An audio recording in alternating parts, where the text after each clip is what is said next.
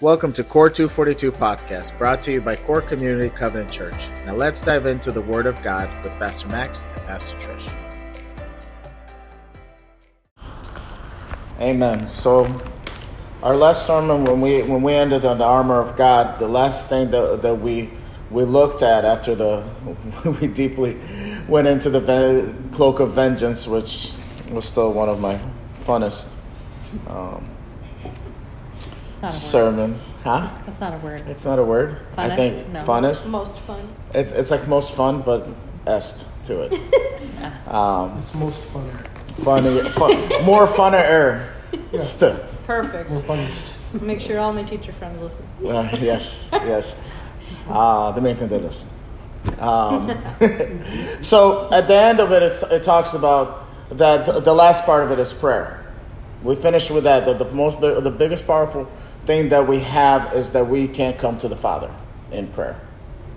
So we stand firm with the helmet of salvation, with breastplate of righteousness, with the sword of the Spirit, with a shield of faith, with belt of truth, and the shoes or sandals or feet in readiness of the gospel of peace. So we have all that, and we stand firm, but again, it's not us. We just stand firm. It's God and the Holy Spirit is what does everything else to keep us safe from all the attacks of the evil one. So we finished our last teaching with the Lord's Prayer.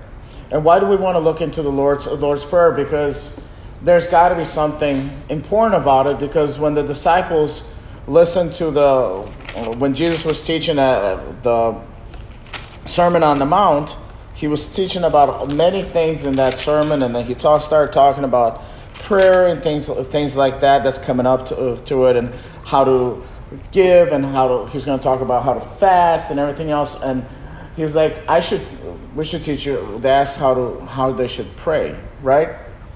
So he wanted to teach them how to pray, and it's interesting that we always like to make things complicated, because sometimes I just don't know what to say. There's so many people, like when I pray, I don't know what to say and everything else.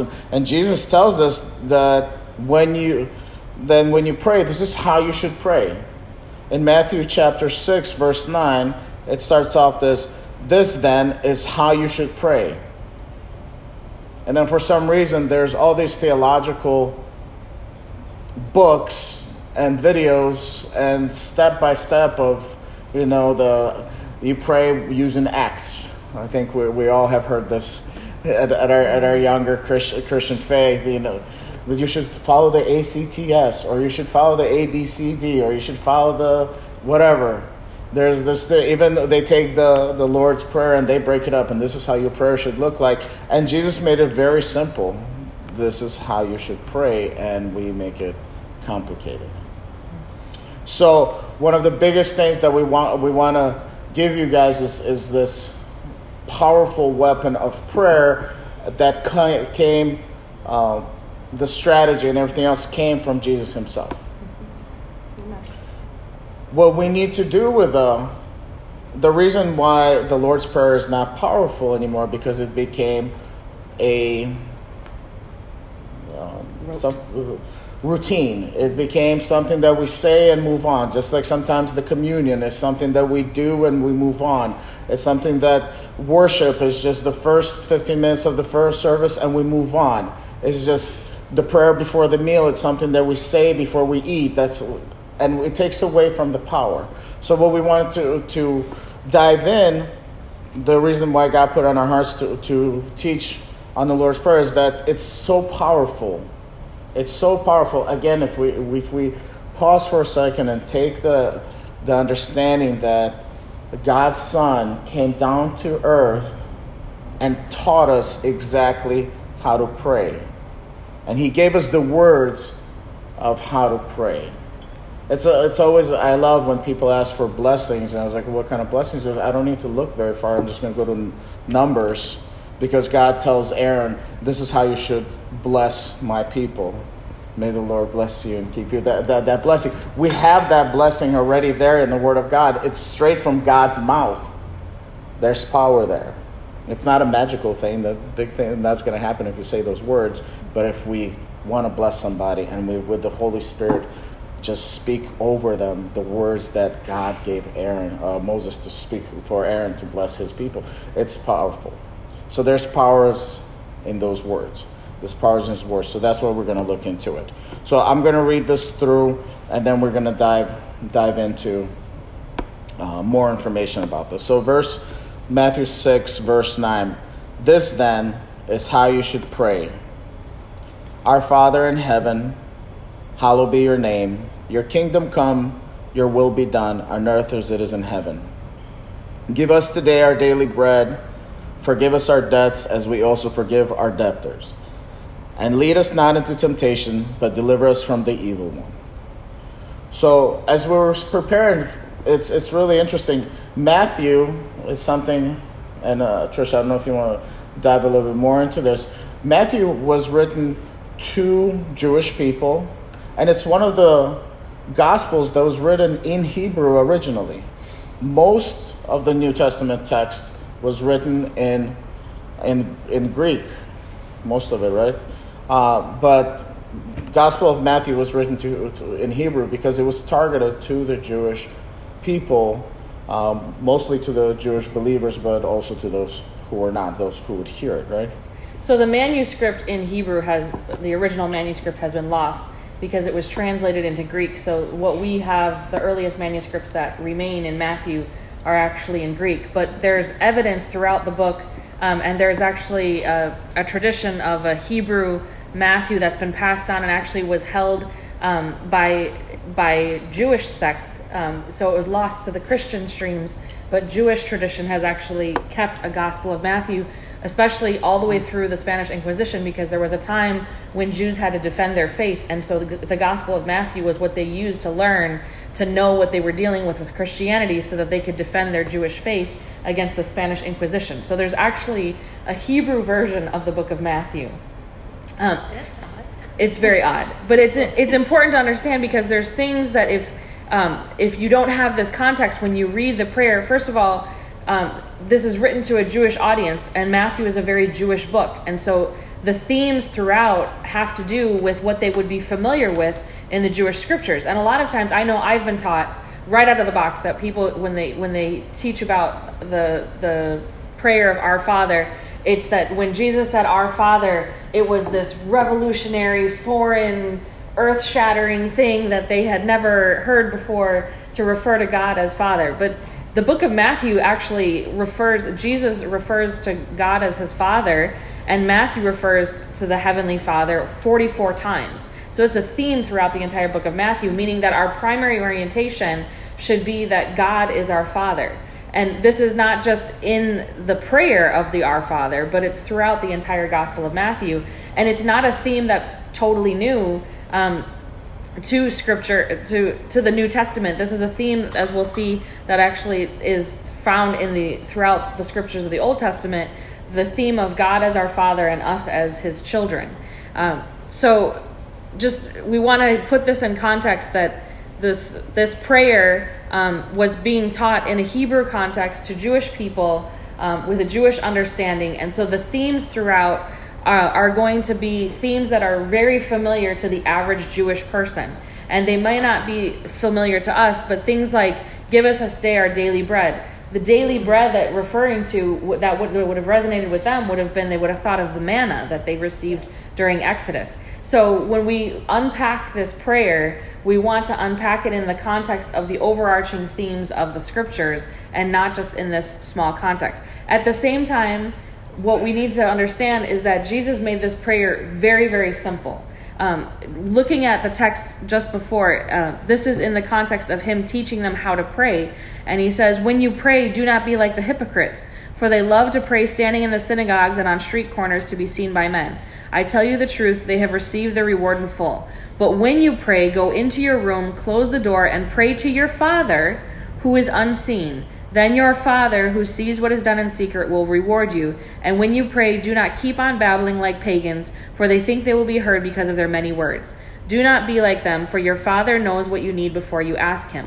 And so what was revolutionary about this prayer was that it's short, it's simple, It's easy to memorize, and the themes are easy to grasp and easy to understand and can be transferred. So it becomes something that, we're supposed to come to the Lord even as little children. And this is a prayer that's simple enough for a child to learn, but yet as we look at word by word, each word is so intentional that there's theological elements that have implications for us, that you could dwell on this text for years and months and get something new out of it every time. So it's simple enough for a child to grasp, but profound enough that theologians can study it for a lifetime. And that's what's so incredible about the richness of the Lord's Prayer. Yeah. It is amazing that all the scriptures, the way they were written, again, we're trying to make it so complicated, but they're meant for a rabbi to read them and understand, and for a shepherd, and for a child, so it had to be, because one of the laws was that the Jewish people needed to hear the law, right? They needed to hear. There was a law that every week, every month. When did they supposed to come together to hear the word? Every 7 years. Every 7 years. To read the scriptures from beginning to end. So everybody should have heard it, so there's had to be an understanding to it too. So the writing should not be that complicated. And again, we make it a little bit complicated. But the first thing that I want to start off is the first word, Our Father. Our, I feel like, is a very powerful thing, because what it shows community. For me, it hit me very much because unity is such an important part in my life and in my ministry. So when we saw this Our Father thing, so when it says that when you should pray, this is how you should pray, and the first word is Our, that means that I can't be by myself saying Our Father, because I'm by myself. It would be my Father, right? If I'm by myself. But if I have somebody else there with me, then it becomes Our Father. So right there, Jesus is teaching that prayer time should be a community thing. There should not be alone. That when we come to the Father, there's something important about us coming together. And later on, Jesus does teach us about when two or more are gathered, right? But it's Our Father. I think it's so wonderful that he starts off. The other thing, it points out that he puts all of us on this level of as children of God. That just as he says he's our Father, but he's my Father, he also says you are connected. He's your Father too. He's our Father. So we're all connected in this family under God. So it's a beautiful way of reminding ourselves that we are one body. So, and in another instance where Jesus prays, this is actually in John chapter 17, another beautiful text that we have a record of Jesus praying directly.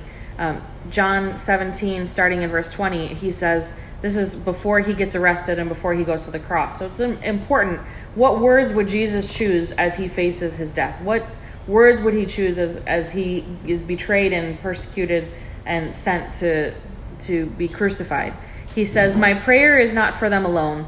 I pray for those who will believe in me through their message, that all of them may be one, Father, just as you are in me and I am in you. May they also be in us, so that the world may believe that you have sent me. I have given them the glory that you gave me, so that they may be one as we are one. I am in them and you in me. May they be brought to complete unity, to let the world know that you sent me, and you have loved them even as you have loved me. Father, I want those who you have given me to be where I am, and to see my glory, the glory you have given me, because you loved me before the creation of the world. And so we see here this emphasis that it's just one word, our, but the choice of the word our, instead of saying Heavenly Father or the Father or my Father, there's this emphasis on unity, that God wanted us to not do this Christian walk alone. We're meant to do our Christian journey, our Christian formation in the context of community. And even in our intimate prayer time, though he says here to go into your room and to pray in secret, it's not necessarily that you're in secret alone. You're in your community with the fellowship of believers. It talks about how they were in the upper room when the Holy Spirit came at Pentecost. There's they were in the upper room together when Jesus appeared to Thomas and allowed him to put his hand in his side. So there's this withdrawing, meaning that we don't make a public spectacle of our prayer and we don't babble on and on and on, but that there's this importance of praying in community, and that this prayer was specifically designed and meant for us to pray in the context of Christian community. And the importance of unity is not lost, even in just the simple word that, again, he makes this prayer so simple, and yet each and every word is intentionally crafted to communicate a message to us. Yeah, and during that time, especially under the Roman Empire, for Jewish people to be able to gather at a temple or to even open up a temple, they needed to have at least 10 people. That was kind of the law. It was called the minyan. Yeah, so for them to open a temple, they needed to gather at least 10 people, so that way they can come and have Sabbath, that they can have services where they can hear the Torah being read. So for them to be able to finally hear the word and get deeper into it, is they needed the community. They needed the 10 people. And there was a teaching that minyan, that number of, in order for a prayer to be heard by the Lord, in order for certain liturgical things to take place, you needed to have at least 10, came from the interaction that Abraham has with God, where he's pleading over Sodom and Gomorrah, and he says, would you withhold your judgment from the city for 50? And he continues to go back and forth, and the final number that he lands on is 10. And so in Jewish tradition, they held to this, that you needed to have a group of 10 believers in order for the presence of God to be in that place, and for him to truly hear your prayers, for it to be considered a gathering of his people. So you could pray individually, but your faith is not meant to be an individual faith. And I feel like this is so important in American culture, where it's like, well, this is my walk is between me and God. My faith is between me and the Lord. It's my personal walk with Jesus, right? We even say this, like, I don't believe in religion, I believe in a personal relationship. And while we do believe in a personal relationship, what happens is when you overemphasize that, you lose the context of the fact that you need accountability, you need discipleship, you need community, you need people to lean on, to pray for you, to intercede for you. You know, there's so many things that we need in the body of Christ, where that one part suffers, the rest suffers. And when we make our faith so individualized, then we don't even need church, right? Because you can just stream it online. You can just watch through, through an online service, and you don't even need to be present. And I think there's something great about technology, like we have Amy Jo on the line today because of technology. And I think that's wonderful that she can join in fellowship with us. But there is a need for that local community. There's the need for the relationship. It's not the one-way entertainment culture. But we need to have that relationship. Again, in this, going back to the prayer, I think it's just beautiful that he says our Father and not the Father, that there's this possessive ownership, there's the relationship, there's a connection in the use of the grammar of having a possessive pronoun in that place. Yeah, what was this? There was a saying something about it's better to have 10 cobblers than 9 rabbis. Yes, that's exactly the saying. So because if you had 9, you didn't have a sufficient number to be able to participate in liturgy. But if you had 10 simple Jewish cobblers, 10 was better than 9 rabbis, because even if they weren't educated in the faith, you had the number that you needed in order to, fill a quorum. And what we know is that Jesus then goes on and he says this groundbreaking thing, that through the Holy Spirit, where 2 or more are gathered, he is there. So the number is, that again, it's not that he's not with us when we're alone, but his presence manifests differently and in a more powerful way when we come together in unity as believers. Did kids count towards the 10, or did they have to be like you had to be 13? The age of 13? Yeah. So if you're pregnant, it doesn't count. No. Yeah, so some of us can count as double. Genuine question. Some of us can count as double. So getting into Father. We're still the R. Oh, I love the. I'm we're sorry. Not gonna get past the first we're in the word. unity. No, it's just going to be really quick. In Hebrews chapter 10, 25. I want to read the 25 first, and then I'll read 24. Let us not give up meeting together, as some are in habit of doing, but let us encourage one another, and all the more as you see the day approaching. So the writer of Hebrews, he talks about, because he noticed that people stopped gathering. He wrote this because he noticed, right? He wouldn't have written if they were still meeting. So he noticed that they're not coming together. And why does he want them to come together? Is that they would encourage one another. That's the difference, because you can't be by yourself and you can read your Bible by yourself, but now it's all on you, and sometimes that's not enough. You need that brother and sister in Christ to pray for you, to encourage you, to guide you, to just be there for you. Verse beforehand, 24, it says, and let us consider how we may spur one another towards love and good deeds. So when we have that relationship, when we have those people around us, when we come together as under our Father, now we can love one another and spur one another. I love that word spur, because again, that spur to me, it's kind of pokey, but it's spur one another to do good deeds, towards love and good deeds. So when we see that, when we come together and we see that we're doing something that shouldn't be done, or we see something in you and we're like, I see something in you, let me encourage you to do that. But if you're by yourself at home and you have all these great ideas and there's nobody there to be like, you know what, you're right, I can see God using you in this. Right? That's what we need, that, because God could be talking to you forever and you could be going like this for a long time. Right. But if you have somebody and you share that dream, or they see that gift in you, they're going to be like, hey, you should do that. I'll be praying for you to do that. Hey, how can I encourage you to go through that, right? So that's the importance of gathering and being a body of Christ and being under our Father, right? All right, so Father. Now we can go to Father. We can move on to Father. I needed to throw that in. So Father, I already mentioned, is a theme in the book of Matthew. It's also a theme throughout Scripture, and we're not going to, for the sake of time, we're not going to read all these scriptures, but I just want to give you some examples, so you're welcome to look them up and write them down. You've got Jeremiah 31:9, Isaiah 64:8, Isaiah 63:16, Deuteronomy 32:6, Jeremiah 3:19, Malachi 2:10, Proverbs 3:12, Psalm 103:13, Malachi 1:6. There's more, but these are just a few of the examples that are throughout the Old Testament. You can copy these down later if you want. It's recorded. It's going to be on recording. And it's on the recording. So these are just a few of the texts that refer to God as Father. And I'll read one or two as just an example. Isaiah 64:8 says, but now, O Lord, thou art our Father. We are the clay. You are the potter. We are all the work of your hand.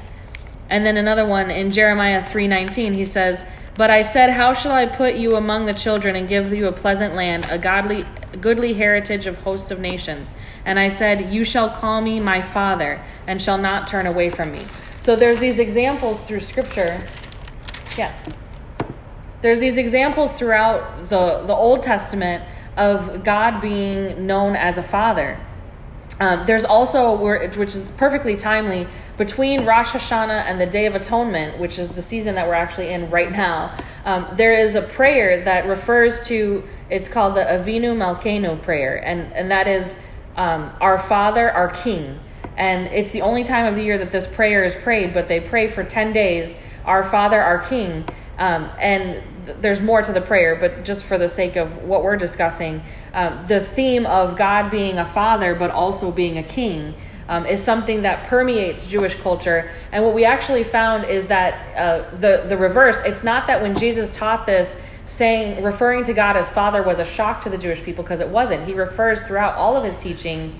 And if he had just said Father at one point, they probably would have stoned him to death. But the referring to God as Father was something that was a theme, especially in the prophets throughout Scripture. So it wasn't something revolutionary. What has happened, though, is that Christian tradition of looking at God as Father has become such a core identity that where in Jewish culture, God was mostly king, but he was also the father of creation.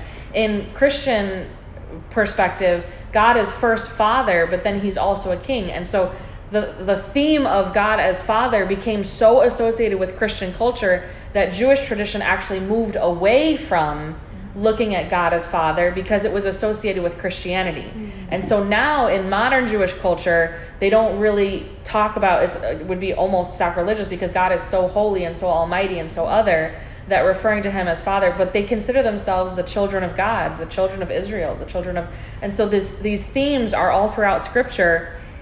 It wasn't anything revolutionary or groundbreaking, but it was meant to give us our core identity, that we don't refer to, in this prayer that God gave us, we don't come to him first and say, our heavenly King. We come to him first and say, our heavenly Father. That our first orientation to God is one as a child coming to his beloved parent. And that's why he even says right before, do not be like them, for your Father knows what you need before you ask him.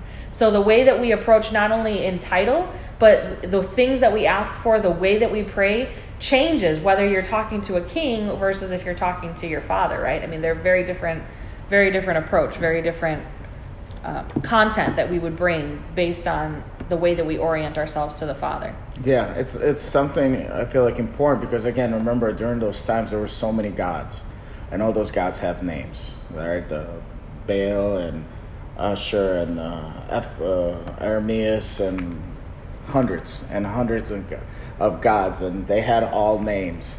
And our God was letting us be so intimate with him and call him our Father. Mm-hmm. That is a powerful thing. And I was talking to Trish, and I got choked up right when we were talking about it, because I looked at, only my son can call me Papa. There's lots of people who can call me Max, but only my son can call me Papa. Nobody else has that right. The same thing with this is that us being able to call him our Father, it's a big privilege. It's a huge intimacy. Others cannot. Those who do not have that relationship with him, they cannot call him our Father. Right. So that was just one of those aha moments after 25 years of being with the Lord. I was like, it's a privilege. It's such a privilege to do that. So, and Romans 8:14 highlights this. It says, because those who are led by the Spirit of God are sons of God. So not everyone can call him Father. Not everyone is considered a child of God. You become a child of God. It says, I'm going to come back to the Romans verse in a second, but in Galatians 3:26, it says, you are all sons of God through faith in Christ Jesus. So we become sons of God through faith in Christ Jesus, through our baptism into the family of God, through our adoption. And it says, so going back to Romans 8, it says in verse 14, because those who are led by the Spirit of God are sons of God.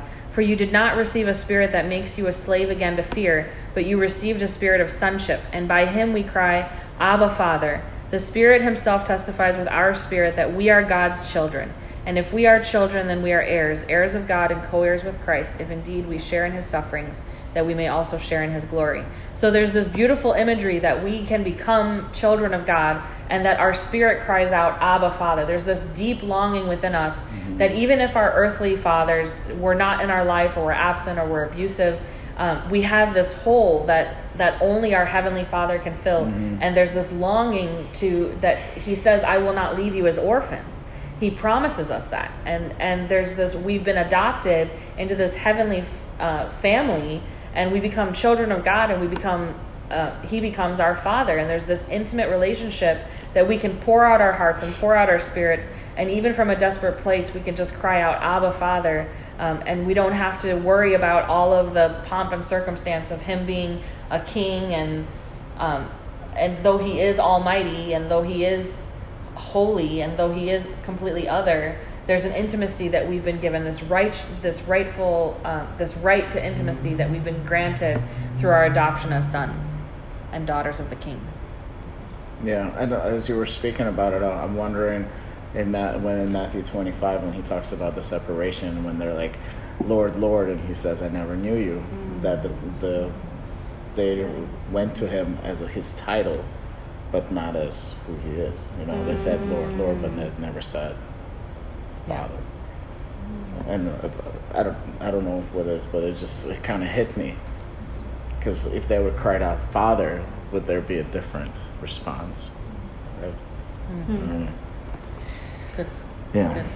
Have to chew on that one. Yeah. We haven't researched that one. Yeah.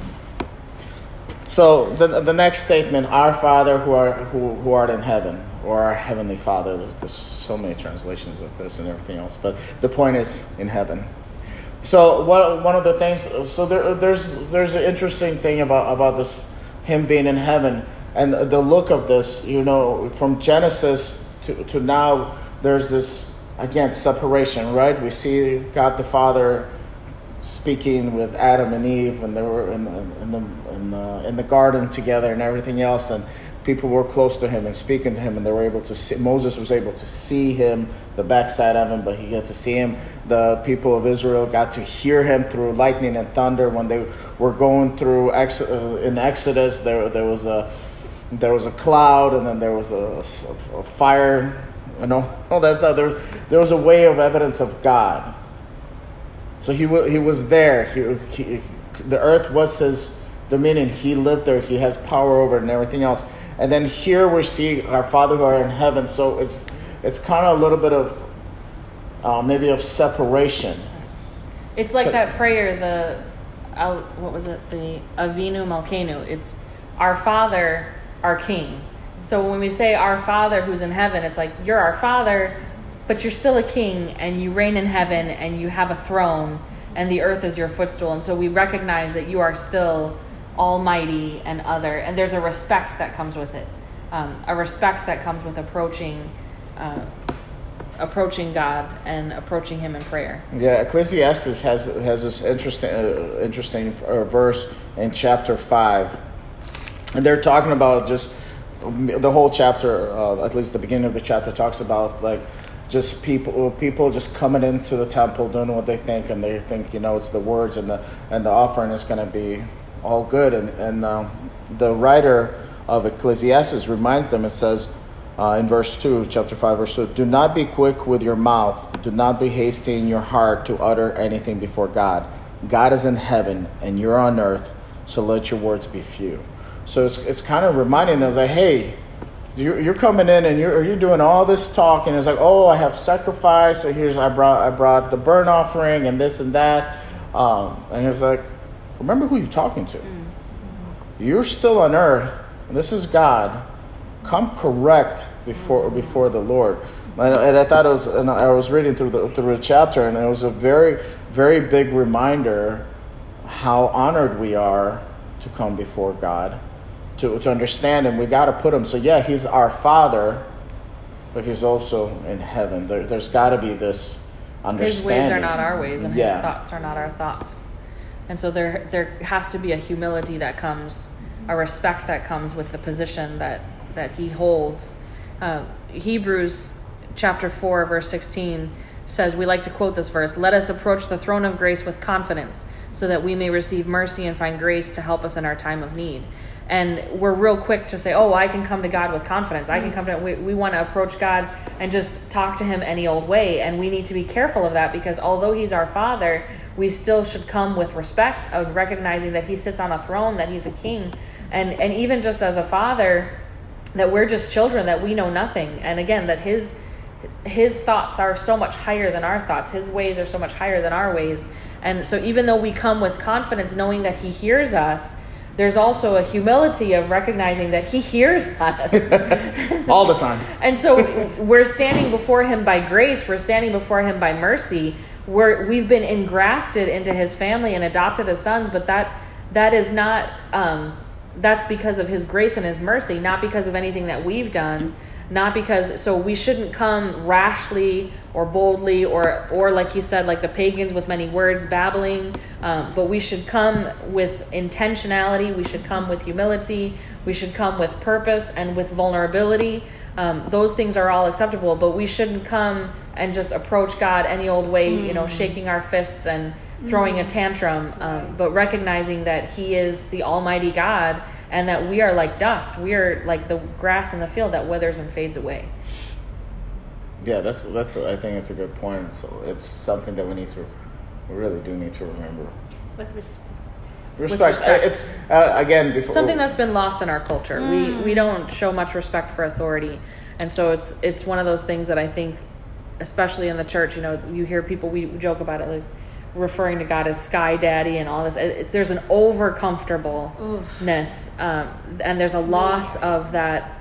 Yeah, there's a loss of that honor that is due the name of the Lord. that we've lost over time and with tradition. Yeah, I was asking Micah. I was like, "Would you ever call me by my first name?" He's like, "Absolutely not."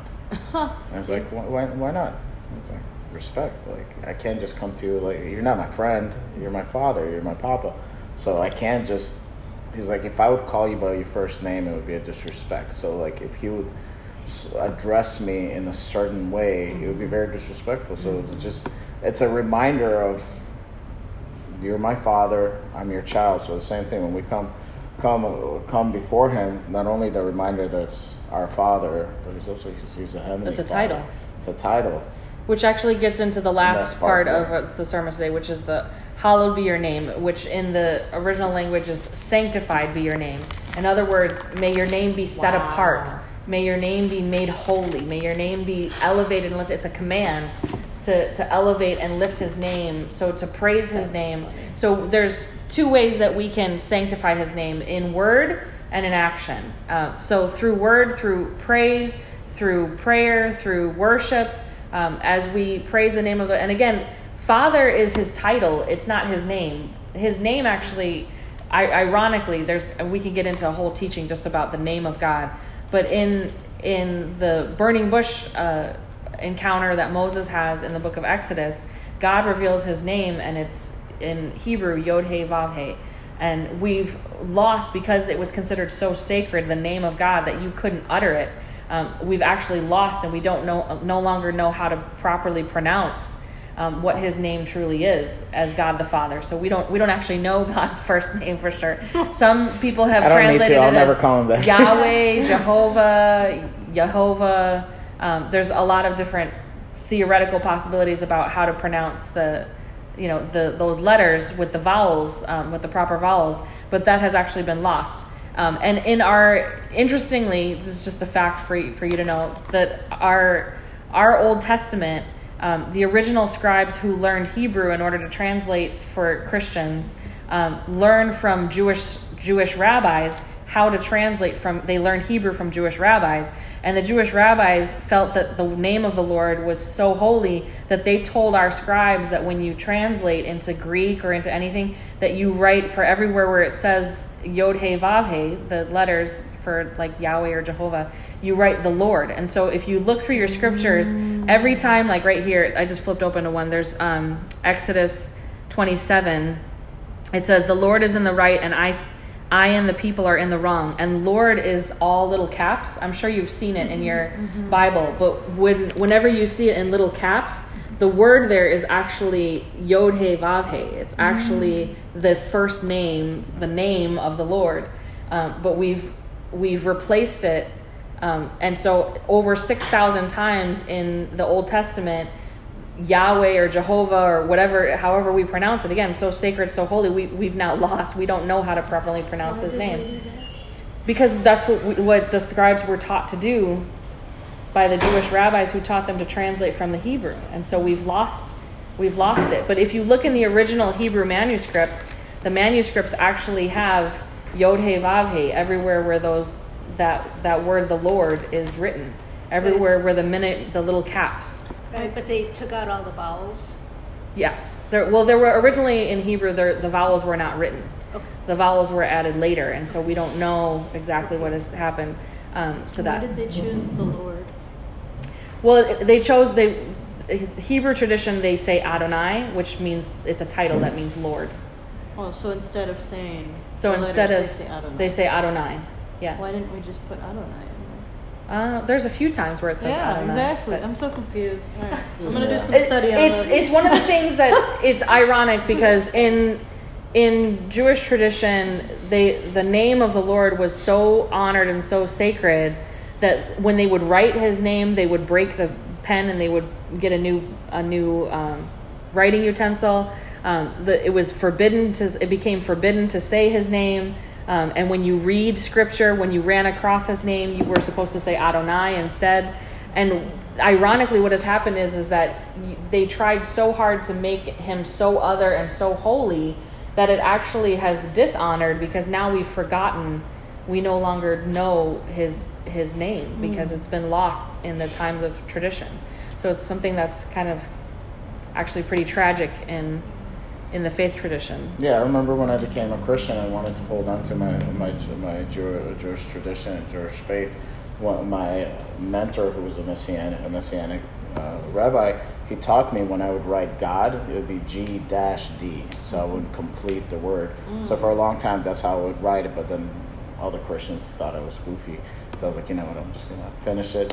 But I see that a lot. But I have seen other Jewish people write it, and that's kind of, I identify, like, when I see that G-D, I'm like, oh, okay. They have a Jewish understanding of this. So it's just one of those things where you really keep it holy. It is set apart for you to use God's name. It's a holy thing.